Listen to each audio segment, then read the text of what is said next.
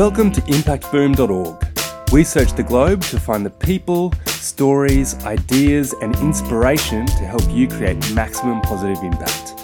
Each week, Impact Boom brings you thought-provoking interviews with world-leading practitioners passionate about creating positive social change. These designers, social entrepreneurs, educators, innovators, thinkers and doers share their projects, initiatives, thoughts and insights on creating a better world. You can find all the stories, links and other great content at impactboom.org. Follow us on Facebook or Twitter for the latest updates, or subscribe to the newsletter or on iTunes. Thanks for listening to episode 89 of Impact Boom. My name's Tom Allen and I'm passionate about bringing the latest interviews and insights to help you create positive social impact. Today we're speaking with Samantha Jones.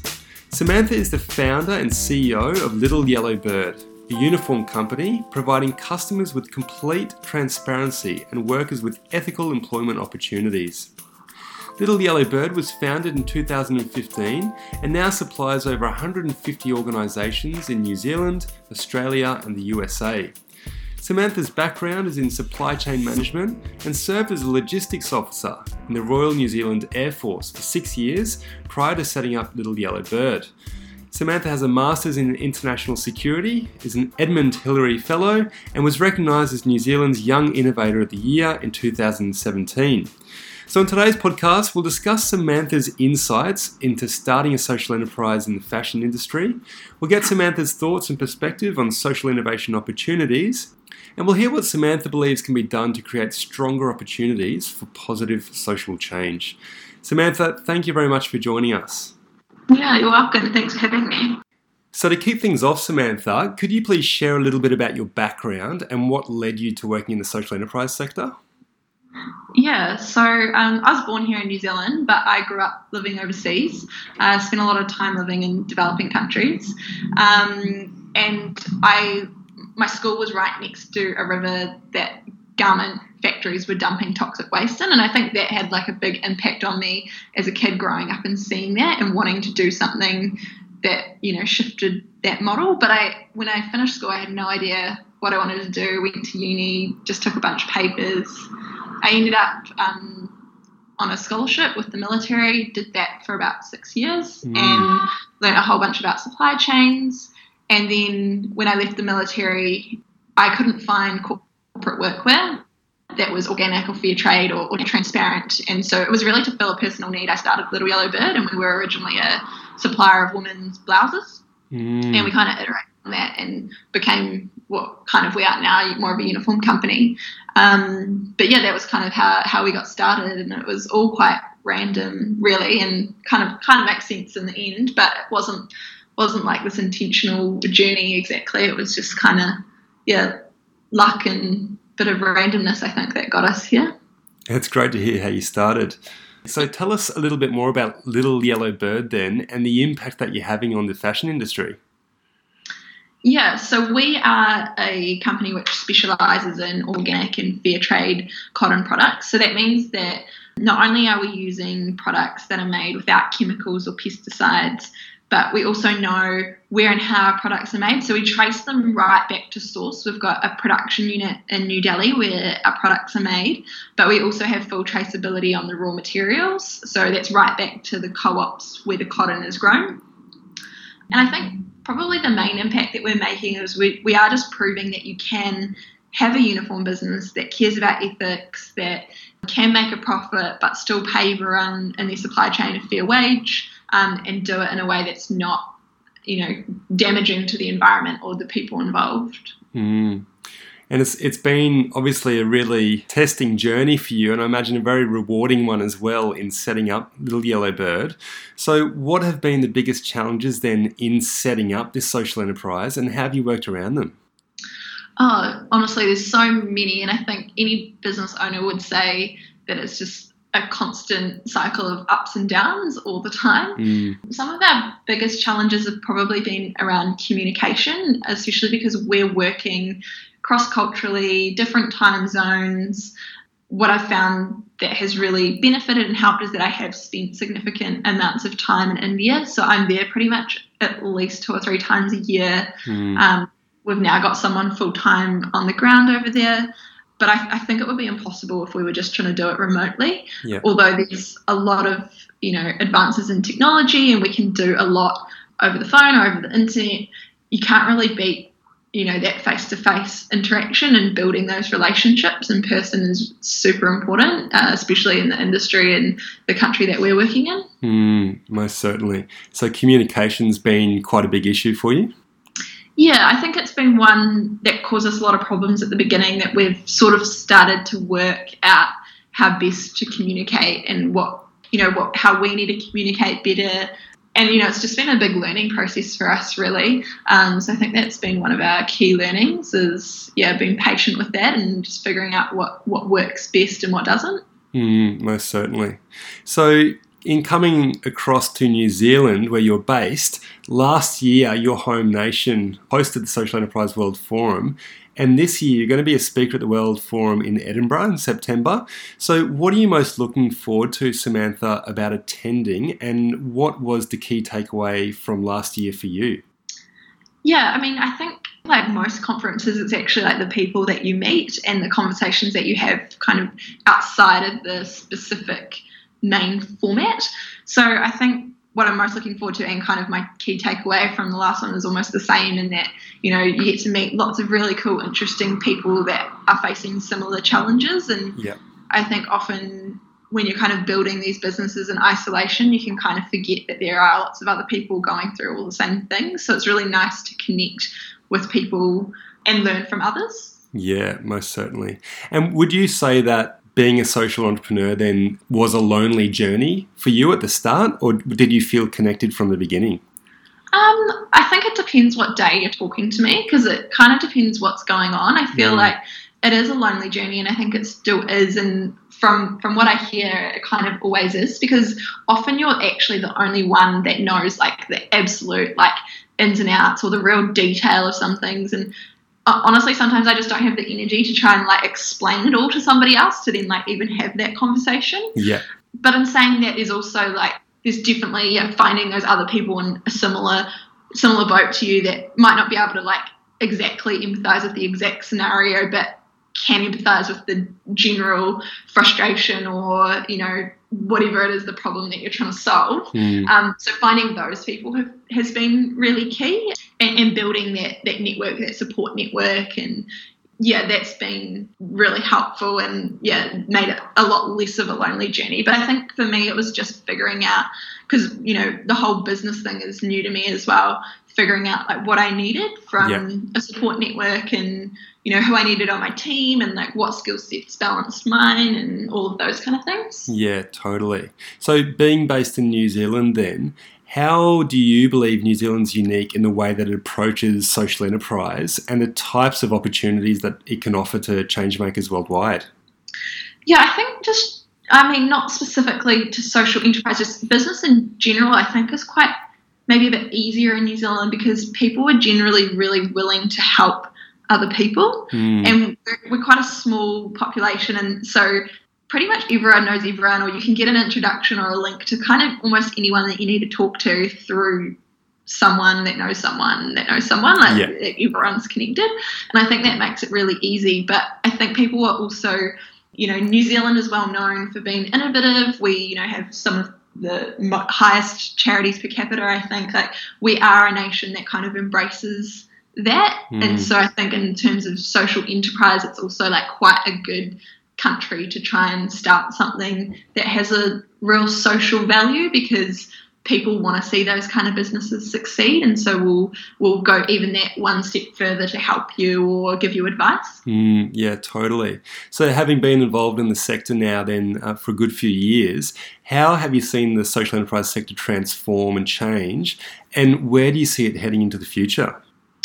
Yeah, I think it's definitely still evolving. I think when we first started out, it wasn't probably a term that was understood as much, or it wasn't used. We might have been maybe a little bit more unique. There's definitely been a lot more businesses identifying as social enterprises now, and I think we're starting to see more infrastructure and more buy-in, and businesses that are adding into their procurement policies that they want to support social enterprises.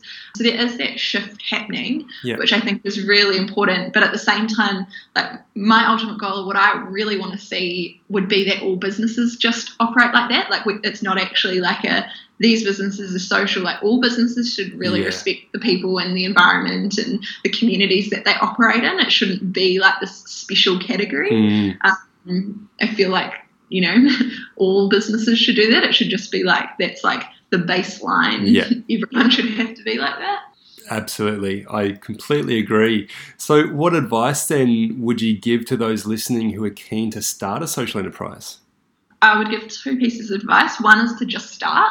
So I feel like a lot of people I speak to, like myself included, there's like that risk of wanting to have everything perfect before you launch something or share an idea, but you can't get real feedback until your product or your idea or whatever it is out there, and it's just never going to be perfect the first time. And you'll be embarrassed by that first version, but that's okay, because I mean, I look back on our first version of our website and our product and everything, and I kind of cringe. But if we hadn't gone through that kind of awkward stage, then we wouldn't even have a business. So just don't be embarrassed and just start.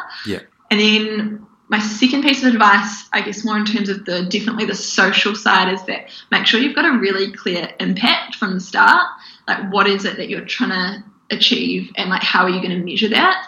And we've become quite good at measuring exactly what our impact is, but it took us a really long time. And I think if we'd spent longer right at the beginning, like we always knew kind of that we were about, you know, being environmentally conscious and paying fair wages, but we didn't have any idea how to measure that at the start. And now we can measure that. And if we'd been able to do that from the start, I think that would have accelerated our growth and been able to enable us to tell our story better. Yeah, totally. I think that's a struggle that a lot of social enterprises face at the beginning, that whole measurement piece. So how are you guys measuring your impact at Little Yellow Bird then? Yeah, this has been something that's taken us a while to get to, but we're really proud. We just recently released our first impact report. And so it looked at across all of our products, you know, we were measuring 3 key things, and that was how much labour was used, so fair trade labour, how much water we saved, and how many chemicals that were saved as kind of as a direct result of us choosing to use organic and rain-fed cotton. And so we worked that out for each product, and then it was just simple math really relating it to how much we had made. And we were shocked actually by how much impact you can have in a relatively short period of time. So our stats were around 12 million litres of water and 12,000 kilos of chemicals that we had saved simply by choosing to use organic grain-fed cotton, which those are like quite big numbers really. It all adds up pretty quickly. Yeah, absolutely. And then by tracking that, I imagine that provides you with a really clear way to communicate that with your customers. Yeah, absolutely. And to be honest, we did create it for ourselves, but it has become this really actually great sales tool as well. So we can send it to customers and we can actually really clearly tell that story. Like if you choose to buy 100 t-shirts through us compared to, you know, your generic run-of-the-mill t-shirt company, this is the type of impact that that you can make. And I think that's really important because we all talk about, you know, social procurement policies, but it's often meaningless unless it's put in that sort of context and given some metrics and people can actually see it.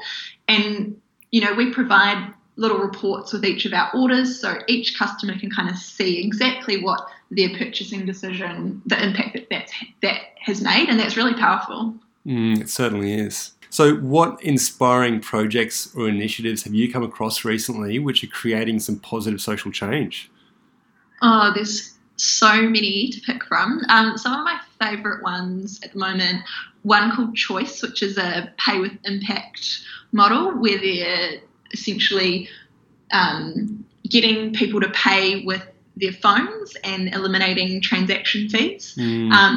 And basically it's kind of a Robin Hood model, I guess, where they take those transaction fees, which have traditionally all gone offshore in New Zealand to big international companies, and keeping them in New Zealand, but basically splitting that fee in half. So half of that fee going to a charity of the purchaser's choice and the other half, you know, as the merchant fee. So the merchant gets reduced fees, the consumer doesn't notice any additional cost but can actually make some impact with their purchase. I think that's really quite unique and innovative, and I'm excited to see where that one goes. One that I've been sort of helping out here and there, WA Collective, and they provide feminine hygiene products that are all reusable, so eliminating that single-use waste. That's really typical in that industry, and I think that's also just, so needed and just such a revolution. Like, why are we using so much plastic? There's a better way to do it. So I'm excited to see what happens with them. And I'm also really enjoying lots of the eliminating food waste, eliminating plastic, those kind of companies. Anything in that space I'm really happy to get behind and learn more about. Well, there's certainly a lot of great stuff happening over in New Zealand, that's for sure. So to finish off then, Samantha, what books would you recommend to our listeners? Probably the book that's made the most impact on me recently was called Doing Good Better by William McCaskill. And it's got a bunch of different case studies in it, and it's looking at how to effective altruism, basically, but how can we ensure that projects that we're doing aren't having negative consequences or unintentional negative consequences, or if we didn't do that, would that have happened anyway? And I think that's been a book that's really challenged my thinking and making sure that every decision I make or the impact projects that I choose to invest in are actually making a difference. And are they projects that if I hadn't been there to fund them or to support them, would they have happened regardless? Because if the answer to that is yes, then maybe that's not the most effective use of my time. I really want to be involved in projects that just would not happen otherwise, because I just think that's such an interesting space to operate in. So it's such a good read. Definitely recommend anyone working in this space to have a read of that and read some of the case studies, because I think it will help shape how you think and how you question everything really. Fantastic. Well, I'll stick a link through to that book at the bottom of the article. But Samantha, thank you so much for sharing your really generous insights and time today. I'll certainly look forward to meeting you at the World Forum in September in Edinburgh. And until then, we'll also look forward to seeing how Little Yellow Bird progresses and tracking you on your journey as you continue. Thanks. Thanks for your time. It's our pleasure. Thanks for listening to Impact Boom. You'll find links to the initiatives, people and resources mentioned in this podcast on impactboom.org. Please leave your comments below, and remember, we'll be publishing fresh inspiration and insights to help you create positive impact every week on the website, Facebook page and Twitter.